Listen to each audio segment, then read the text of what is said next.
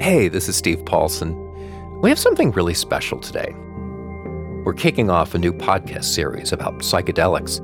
It's called Luminous, and in the coming months, we'll explore the cultural and philosophical dimensions of the current psychedelic revival. I've been talking about all of this with scientists and religion scholars and lots of other people. I've gone to psychedelic conferences in Berlin and Amsterdam, and I've had my own experiences.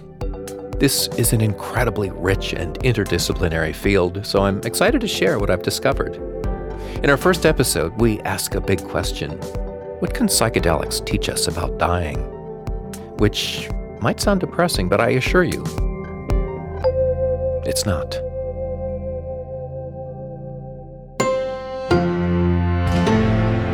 Wisconsin Public Radio.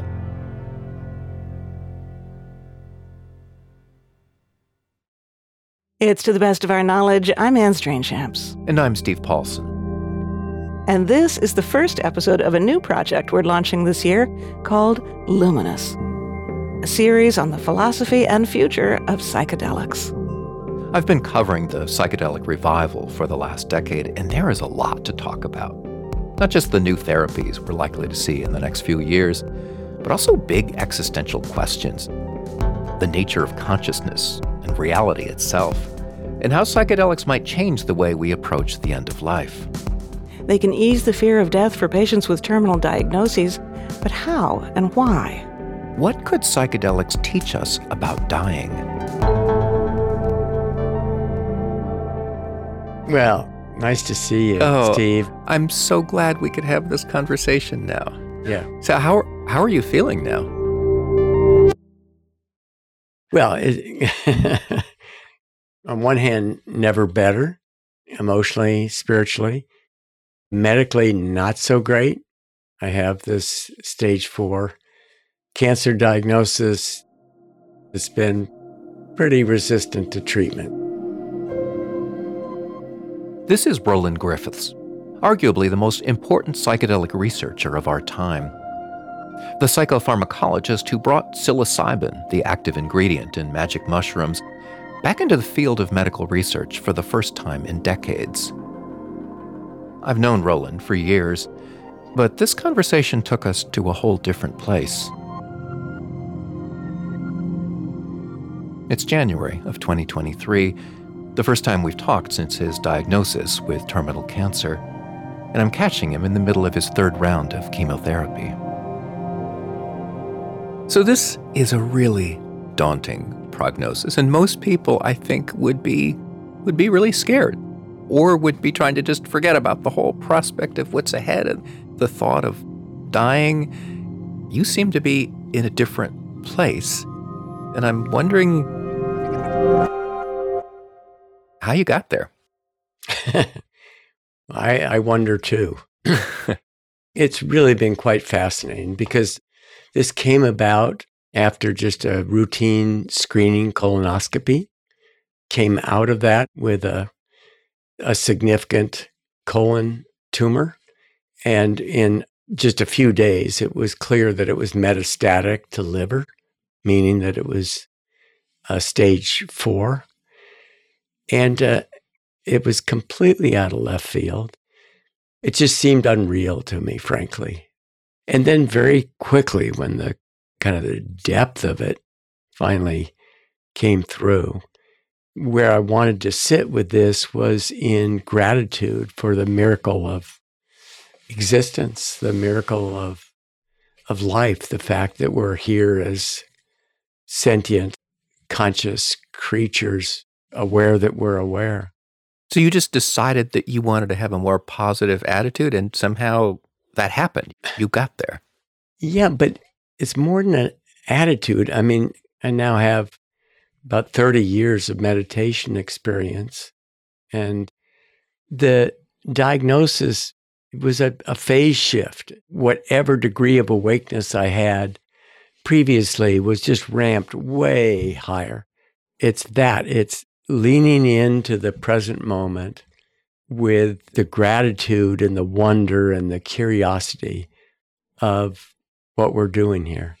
But what I find so fascinating, so amazing about what you're saying is you're saying, until you got this, essentially this terminal diagnosis, you couldn't fully lean in. You couldn't have that full awareness that you have now. You had to have that diagnosis to get there. Well, for you personally. Yeah, for me personally. But yes, it came as this very powerful further awakening. It seems in principle it shouldn't take a terminal diagnosis, right?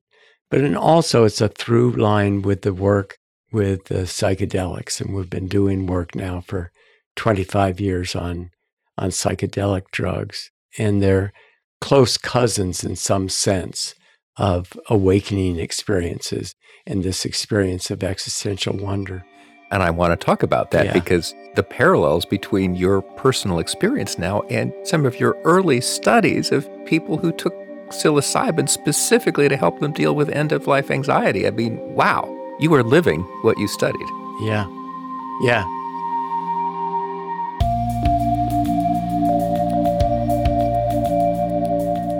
It was Roland Griffith's fascination with meditation that originally sparked his interest in studying psychedelics. At the time, no one could do this research legally, but Roland had an international reputation as an expert on drug addiction, and he persuaded Johns Hopkins University and various government agencies to allow him to run a clinical trial with psilocybin, specifically to see if it could elicit transcendent experiences. The results were remarkable.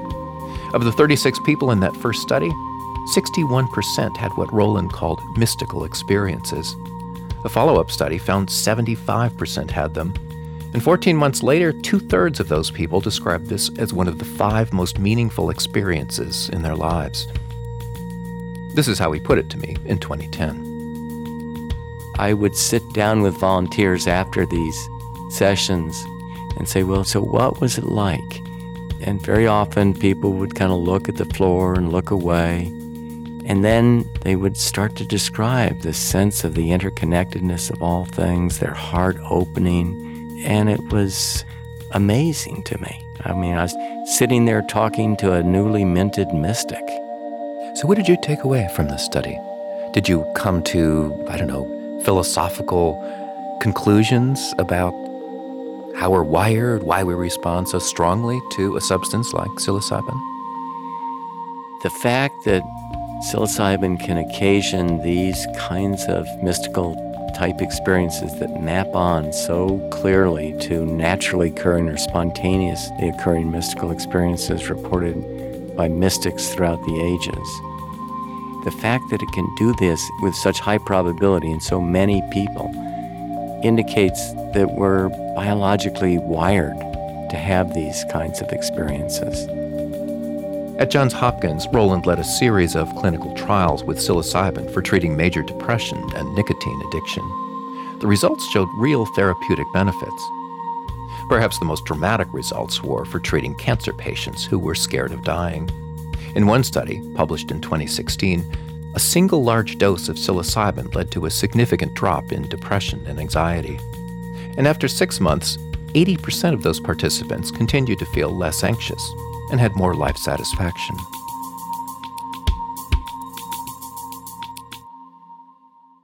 So I want to get even more personal here, because up until very recently, you have not wanted to talk publicly about your own psychedelic experiences, and for understandable reasons. The whole field of psychedelic research has struggled for legitimacy for decades, and you have been the most visible scientist in the field over at least the last 2 decades. But since your cancer diagnosis, you have started to talk about your own experiences. So I have to ask you, have you had psychedelic experiences since your diagnosis? Let me start from the beginning. So I had a few uneventful psychedelic experiences as a college student. They weren't meaningful, and frankly, I'd largely forgotten about them. And then it was after I initiated a meditation practice that I got really curious about the nature of inner experience. And so that was the motivation for starting the psychedelic work. And that work became astonishing to me. I mean, because people did have these incredible experiences to which they attributed this deep meaning and spiritual significance. But I did not re-engage personally with psychedelics until, at least 10 years after we initiated those studies. Oh, that's interesting. So you had been seeing the profound impact of this on all these people, and yet you didn't want to try this again yourself for 10 years. Yeah, so there's such a prohibition against psychedelic use that I thought it would undermine my credibility as an investigator if I became a psychedelic proponent. But eventually curiosity got the better of me. And Right. I have subsequently had, not a lot, but some experiences with different compounds. It has dovetailed in a very interesting way with what I've learned from meditation. My own sense is that meditation is the tried and true way to investigate the nature of mind. And I think of psychedelics as, in some respects, meditation on steroids. And so to bring this up to the question about, so after the diagnosis, have you tried psychedelics? I did have a significant experience. In this case, it was with LSD. And I went in to use it as an opportunity to dialogue with the cancer. So you asked your cancer questions during your LSD journey. I did. And I did this repeatedly over the course of almost 12 hours. So I repeatedly returned to the two major questions. One is, what's going on here? Do I have to die? And the answer was, yeah, this is the way it's supposed to be. And then I asked, how am I supposed to be with this? What am I to do? Am I doing what I should be doing? And the answer came back, yes, you're doing exactly what you should be doing. There's something that you have to say about this. And that felt good to me. And then, of course, this is an entity other than myself. So then I decided I'd negotiate to say, so how about giving me more time? How about several years? And I got no answer. So there's the emotional response. Of course, you must have felt wonderful. I mean, I'm sure you would have liked to get the answer, yes, you can have several more years. Yeah. But you talked about you were dialoguing with an entity. Do you think there was some intelligence you were communicating with? Was it some deeper part of yourself? Who do you think you were talking to? So I would default to thinking that that's my own internal wisdom coming up. Granted, that is my own, worldview perspective based on the fact that I'm trained as a scientist, and I'm and you've been pretty upfront over the years. I mean, as a reductionist scientist, that's kind of how you identify yourself, right? Yeah. You are certainly not a conventionally religious person, and I don't know if you think there is some transcendent essence out there, intelligence, but my sense is probably not. Well, what I do feel very strongly is that we're living within a mystery that far outstrips our science and our ability to understand what's going on. I mean, science makes a wonderful account, and I'm a scientist. I believe in the scientific method, but that certainly doesn't address the nature of consciousness. So we are in this mystery, and I find that to be enthralling. And so that mystery, I think, for some people is synonymous with ultimate reality, and some people might call it God. I have no idea if that's right, but I do have a great curiosity and a great reverence for the nature of the mystery.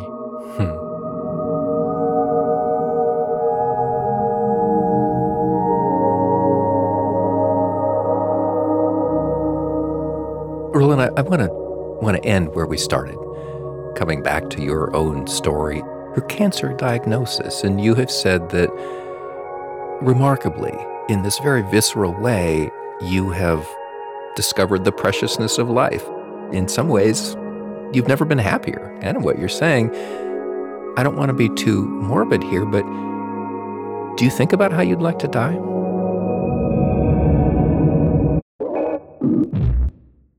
Yeah. Yeah, a lot. I don't have a firm vision of that.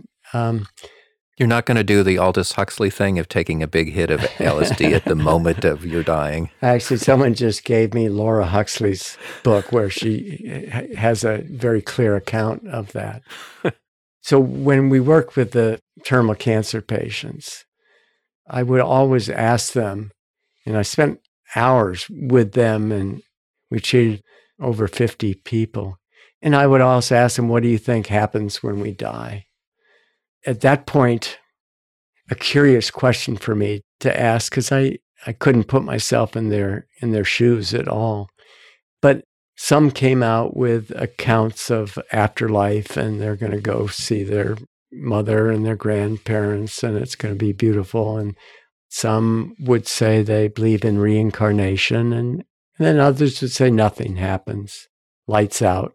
That's it. Computers unplugged.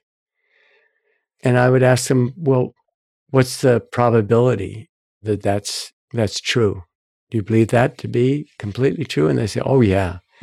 I said, well, what percentage would you put on that? And they would say, oh, 95%.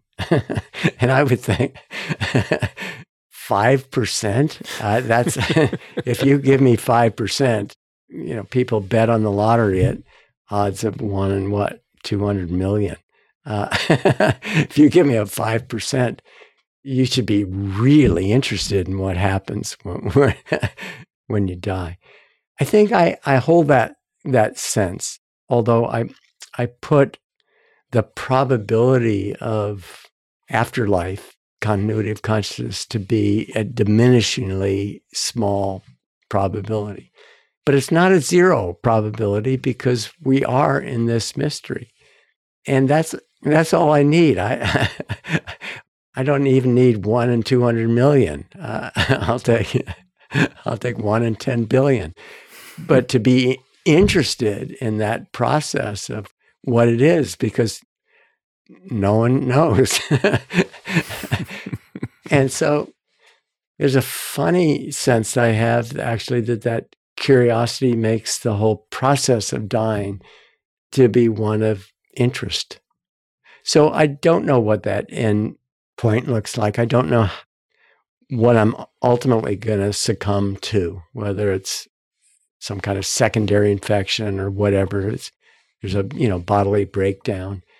I would hope that it would not be painful. And then it's just a question of being deeply interested. But it feels so important to me to leave with the pieces of my life complete. So the relationships that I have with my children, my grandchildren, my friends, my colleagues, my wife, this legacy project of this research will endure in perpetuity, focused on the very heart of what I'm most interested in, are deeply meaningful to me. This has been so beautiful. Thank you. Thank you for sharing your thoughts and your experiences and your wisdom. Thank you. Thank you, Steve.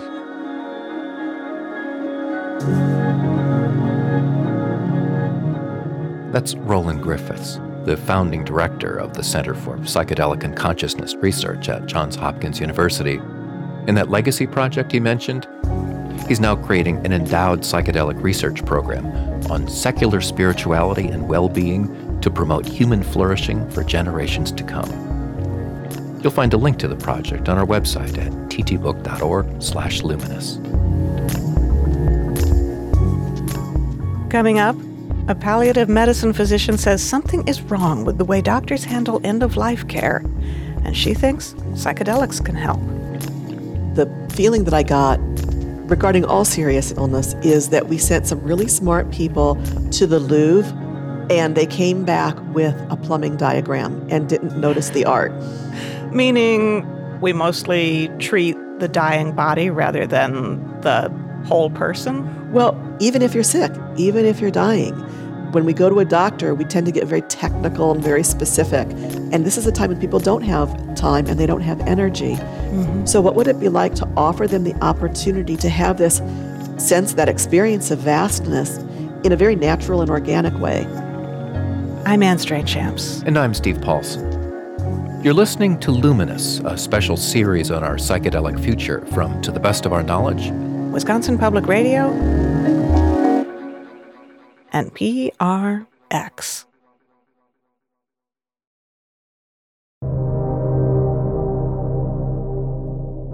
A decade ago, Lou Lucas was working as the medical director of a hospice in the Baltimore area when she took part in one of the very first trials of psilocybin-assisted therapy. This was with two of the pioneering researchers at Johns Hopkins, Roland Griffiths and Bill Richards. So there was an initial screening, several sessions of preparation, and finally, a glass of water and a capsule.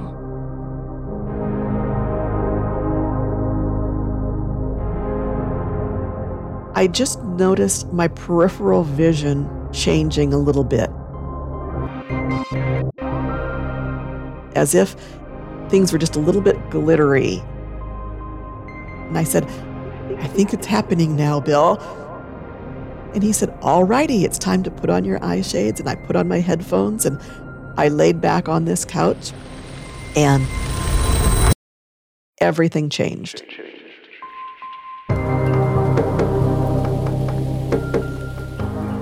I felt like I was moving on a conveyor belt into a jungle, and what it was leading to was a huge wasp. A wasp? A wasp. And I'm like, oh, I'm going into a wasp. And then things changed again. One of the pieces of guidance that Roland in particular gave me, he said, this is a medicine that when you take it, it's going to change the way you perceive the world. So all of the ways that you have perceived the world, this medicine takes that apart.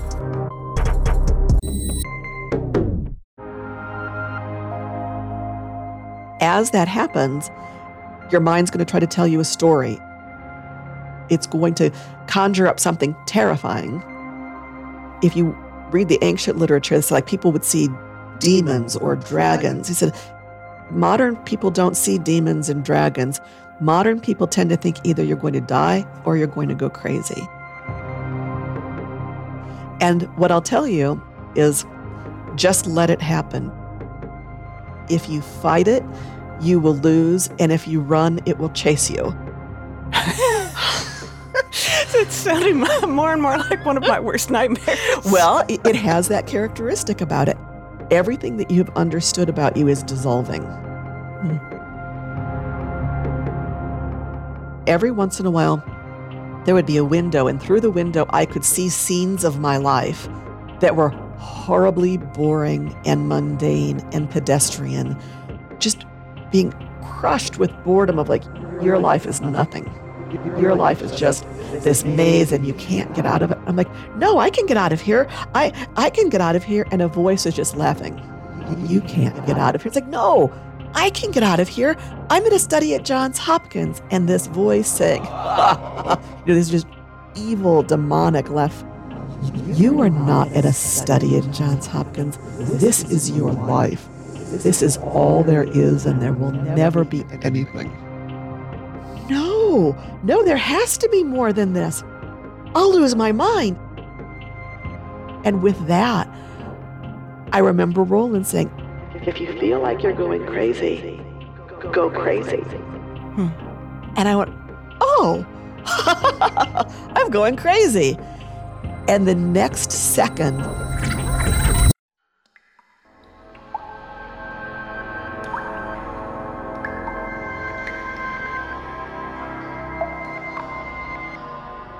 I was backstroking through this beautiful bioluminescent subterranean cave. I was in a lagoon in this subterranean cave, and I was backstroking through this beautiful landscape. And that's when the real deal happened. That's when I crossed over. And from then on, it was scene after scene of illumination. I was in the fullness of the universe, like the Buddhists talk about the boundless abodes. On the outside, it was about a 6-hour trip. On the inside, it could have been forever. And in fact, at times felt like forever.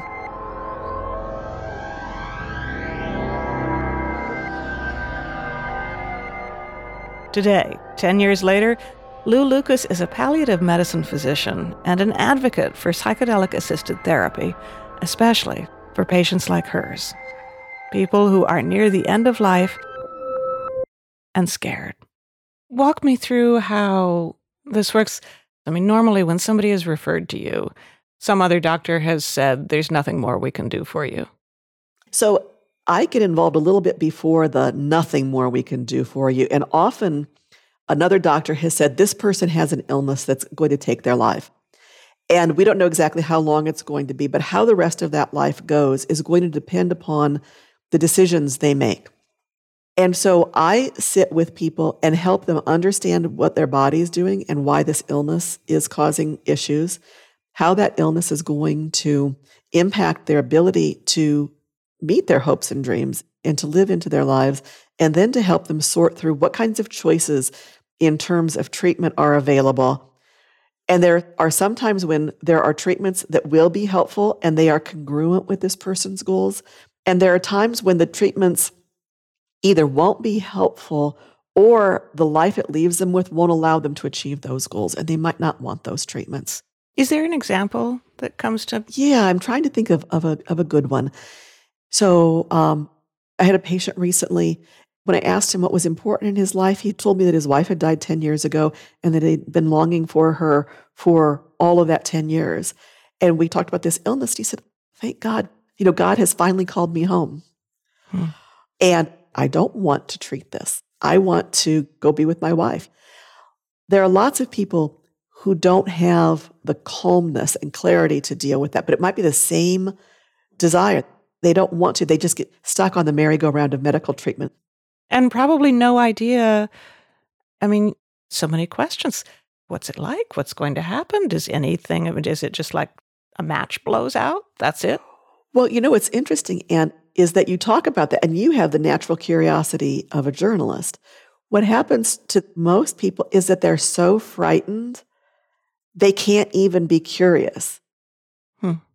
And then they start to shut down. They become depressed, they become anxious, and we start scheduling them for medical treatment. So whatever time they do have, they're in treatment that may or may not work, but we haven't questioned whether we can stop treatment because they're too terrified to think about the possibility.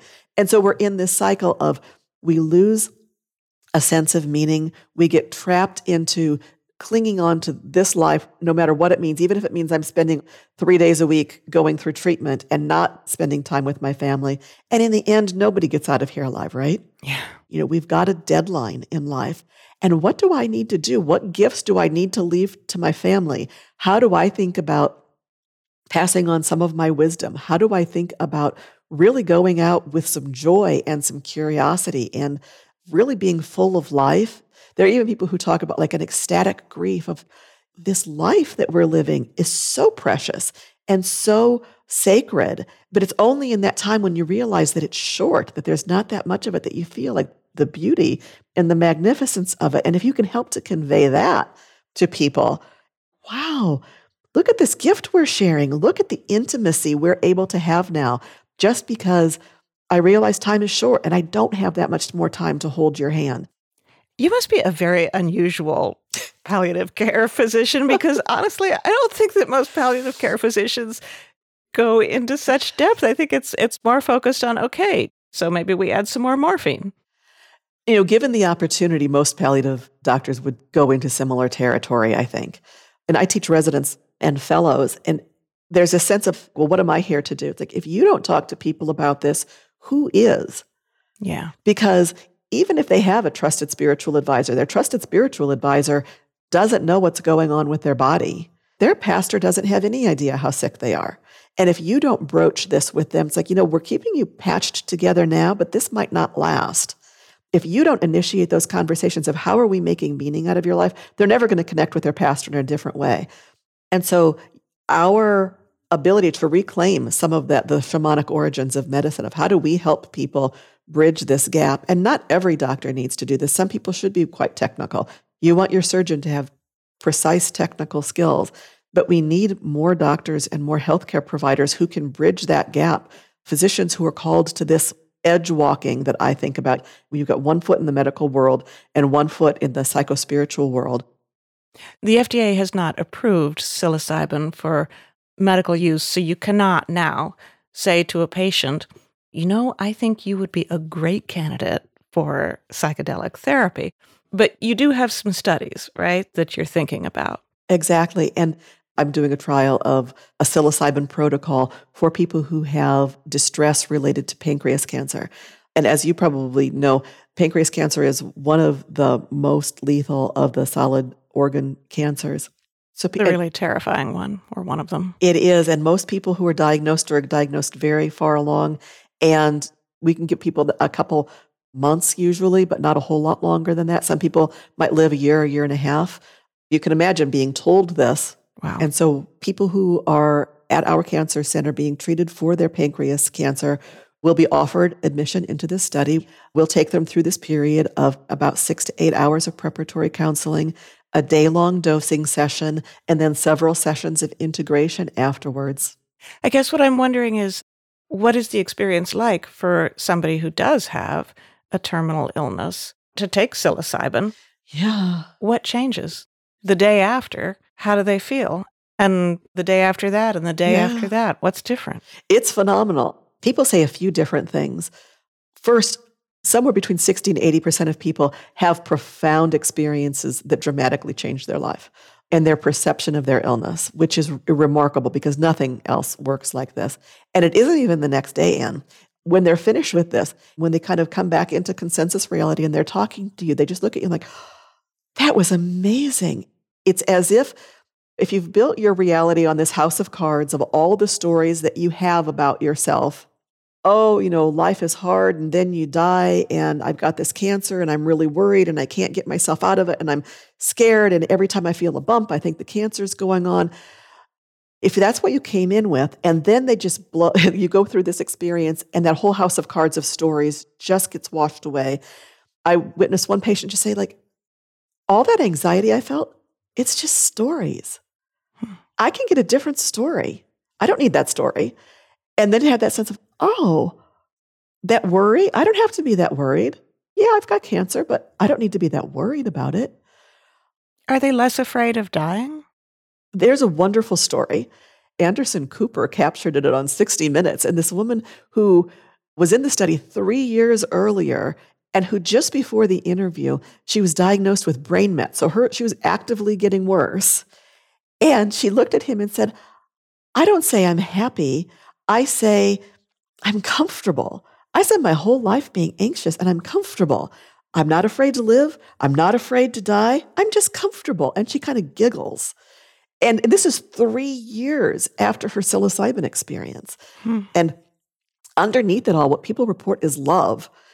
And just this sense of I've been in the presence of love. And maybe if we were dropping the stories that we need, to get through our world, we need a certain level of defense, right? It's a hard world. Mm-hmm. And we put defenses up to keep ourselves physically safe and emotionally safe. And so if we were able to let some of those defenses down, maybe we would have more access to love. And if we have that, then you can really accept a lot of things. Oh. This does raise the question, why do people have to wait until they're dying? I imagine some of the terminally ill patients must say, darn, if I'd only had this revelation, 30, 40 years ago, I might have lived differently. Well, exactly. And for most people, you would use it like a sacrament.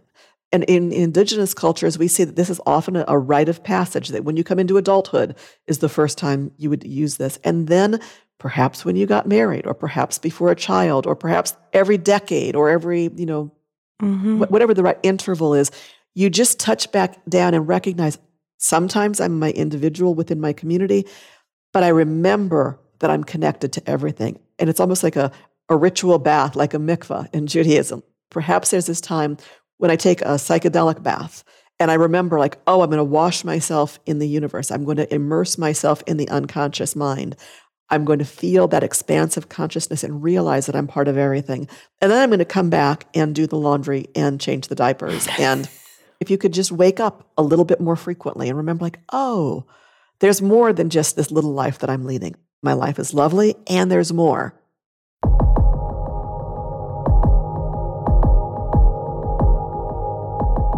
Lou Lucas is a professor of palliative medicine at the University of Nebraska Medical Center. You can learn more about her clinical practice at palliadelic.org.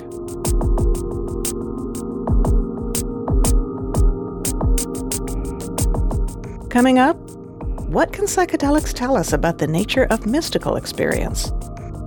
Is this part of our interior, part of human self-experience, this transcendence that we speak about? Or is it connecting with something outside of ourselves? And of course, it goes back to what is consciousness. And I think that's the final frontier for science. What is consciousness? What the hell is all this? It's To the Best of Our Knowledge. From Wisconsin Public Radio and PRX.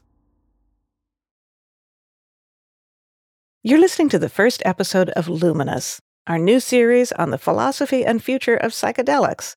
I'm Anne Strainchamps. And I'm Steve Paulson.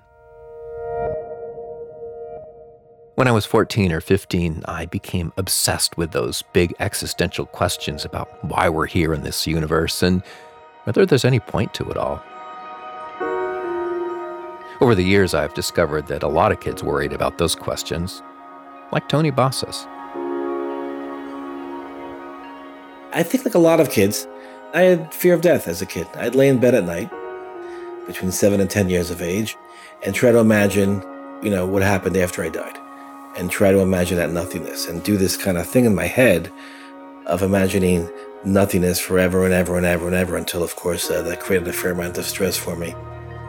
But I think it's fair to say that led to a big interest in comparative religion as in my teens. And like many of us, I learned TM in my early 20s and studied Zen and Vedanta Hinduism and the Christian mystics. And clearly, I think in an attempt to understand consciousness and death and then all the other facets of spirituality. And, in my early 20s, came across this incredible body of literature on psychedelics and realized I want to do this for a living. I was going to be a lawyer. And after some experiences and reading all this incredible stuff, I wasn't going to be a lawyer. Tony Bassas went on to become a clinical psychologist, and today he works with the NYU School of Medicine in their psychedelic research program. He was one of the lead investigators on the landmark 2016 study that found profound stress reduction in cancer patients after a single dose of psilocybin. He's still fascinated by the mystical experiences of the great religions, and he's especially interested in how they map onto psychedelic experiences. I recently caught up with Tony at his private practice in Midtown Manhattan, where we talked about his psilocybin studies with cancer patients. In our trial, and with Hopkins as well, but our NYU trial showed a rapid and sustained and significant reduction in depression, anxiety, hopelessness, and a really complex feature called demoralization, which will now be our primary variable in this new trial we're doing. Demoralization is a deep existential sense of despair, of meaninglessness, of hopelessness, and it's hard to treat. It's becoming a fairly important construct in palliative care because we now know that through some research, it appears to be a distinct clinical entity from major depression. So if someone who is dying or end of life or in palliative care may have depression with those features, that may respond to medication, to psychopharmacology. It's turning out that for some people, that's not helping them, and it's those people who have this demoralization.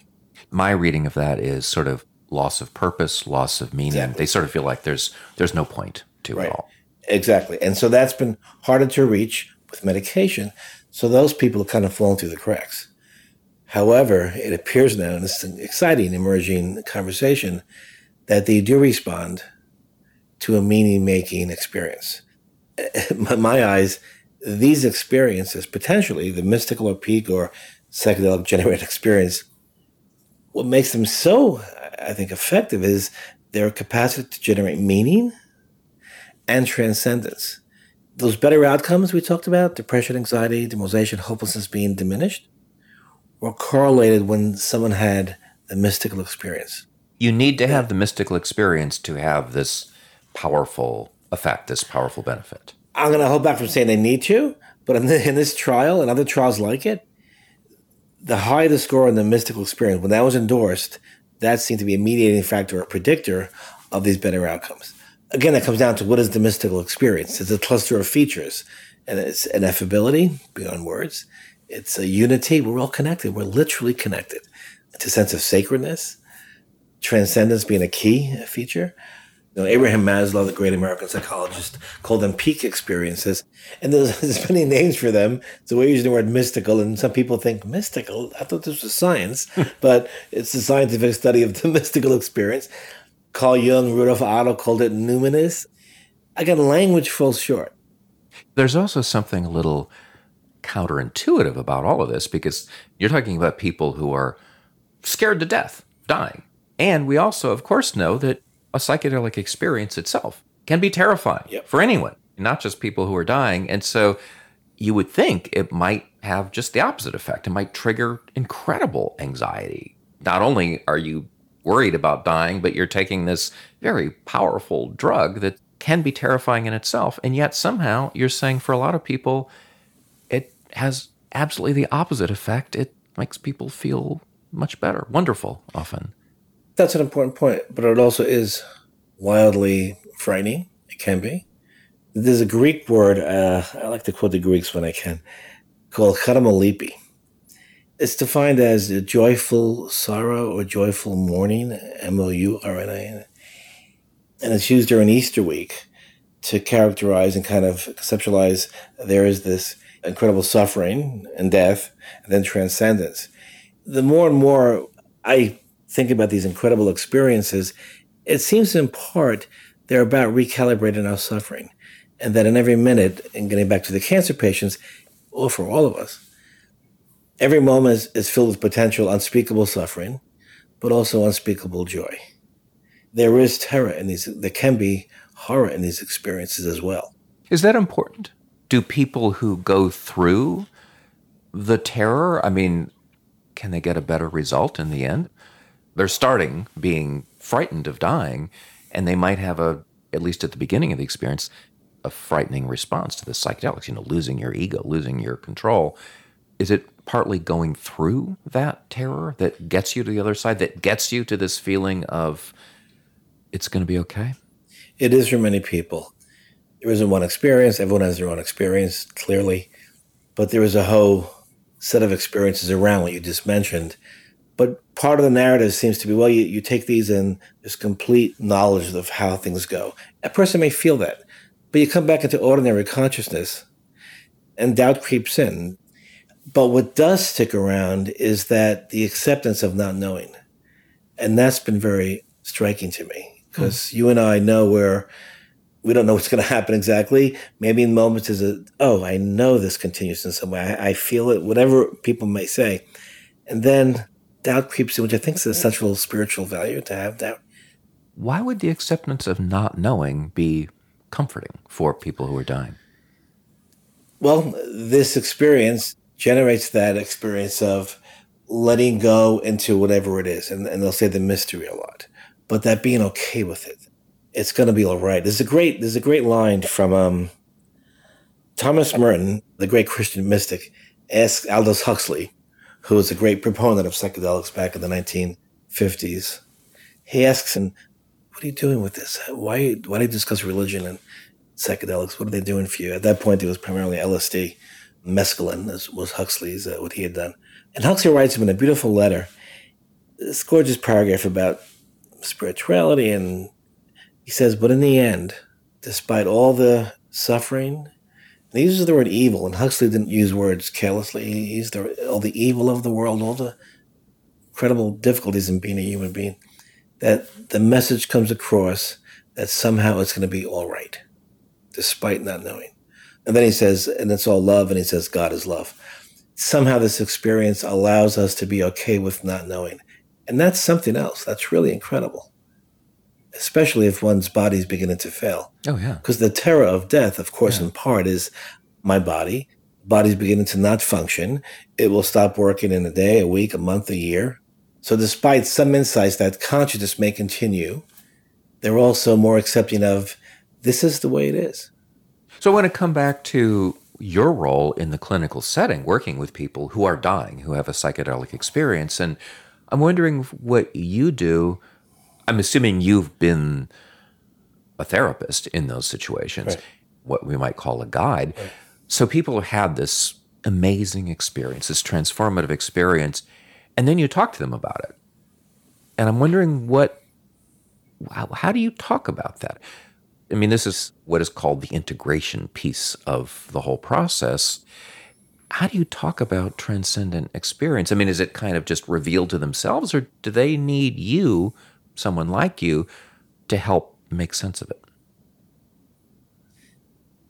Important question. So, yes, I've been not a good word for what we do. Guide isn't great because guide implies you're guiding someone up the hill, and I don't know where we're going. So guide is not quite accurate. Therapist is not, so all different kinds of people use monitor, sitter. But I've been whatever that's called in these studies. And the preparation phase, we get to know them very well. And that's crucial.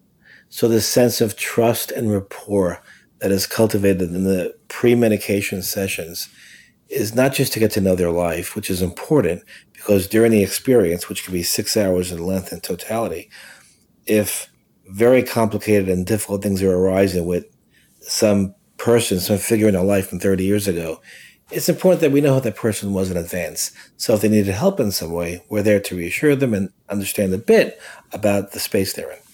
Then on the medication day, when they go into this dramatically altered state that can be quite frightening, to know that we're there reassuring them. In the medication session, which is very little talking if it goes very well. So ideally, if they're in it, they were told in advance, don't feel a need to report to us what you're having and experiencing unless you need us.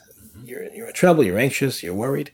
But as you're referring to the integration sessions, then there's a period of time to talk about it. How can you help in that stage? Because I think for a lot of people, it just would be self-evident that, oh my God, they Right. saw this entirely different way of being in the world, and they experienced that, but maybe for other people it's not so obvious. Right. For some, it is the former. Wow, I just had this thing, and was that real? I mean, what the hell? And, addressing those features. But then there is the other side you're referring to, where complicated past relationships came up. Things that weren't so clear, including dark images or such. I think an important part of integration is so you have these insights or experiences, but to apply it to your life. So if you've had an insight regarding some relationship, go make that real. And people will change their lives. People have often usually ask, at the end of the trial, how do I stay in touch with that experience? I'm afraid it's going to leave me. So part of integration can be helping them find ways to develop some kind of practice. It need not be spiritual, but whatever they can do to maintain it. Having a meditation practice, reading certain things. We send them the music list when it's done. And many say when I play that music, I kind of revisit that experience. If it's just a one-off, Houston Smith, the great comparative religion scholar, who had this experience, and it really amplified his understanding of religion. He said, and I'm paraphrasing him, a spiritual experience doesn't necessarily make a spiritual person. It's what you do with it. Yeah. So I think part of integration is not just, I had this wild, bad, good, whatever it was on this pill, and no, it wasn't a one-off. How do you make that part of your life going forward? What changes? What doesn't change? Because that could just be a drug effect. And I don't think these are drug studies. They're more like experience studies, and we seem to have found the key to open the door to those experiences, sometimes, not all the time. The hope is, Steve, that in the future where those who have a life-threatening illness or at the end of life could go to these centers, have their preparation, have the experience, have integration in a safe, supported setting. And that's our hope.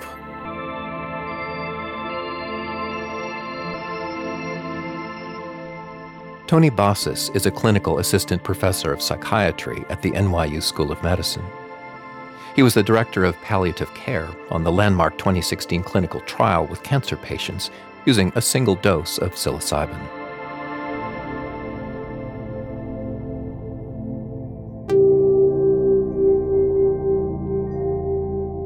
And that's it for this hour. No matter what stage of life you're in, I hope every day feels like a gift. Take a minute and be grateful for this time we share. This is the first episode of Luminous, our new series on psychedelics. You'll find more interviews on the science and history of psychedelics on our website at ttbook.org/luminous. And I hope you'll subscribe to our Luminous podcast feed, where you'll also find bonus episodes. To the Best of Our Knowledge is produced in Madison, Wisconsin by Shannon Henry Kleiber, Charles Monroe Kane, Mark Rickers, Angelo Bautista, and our sound designer and technical director Joe Hartke, with additional help from Sarah Hopeful. Additional music this week comes from Arastu, Nanama, Maida, Ketsa, and Lagos Disco Machine. I'm Anne Strainchamps. And I'm Steve Paulson. Thanks for listening.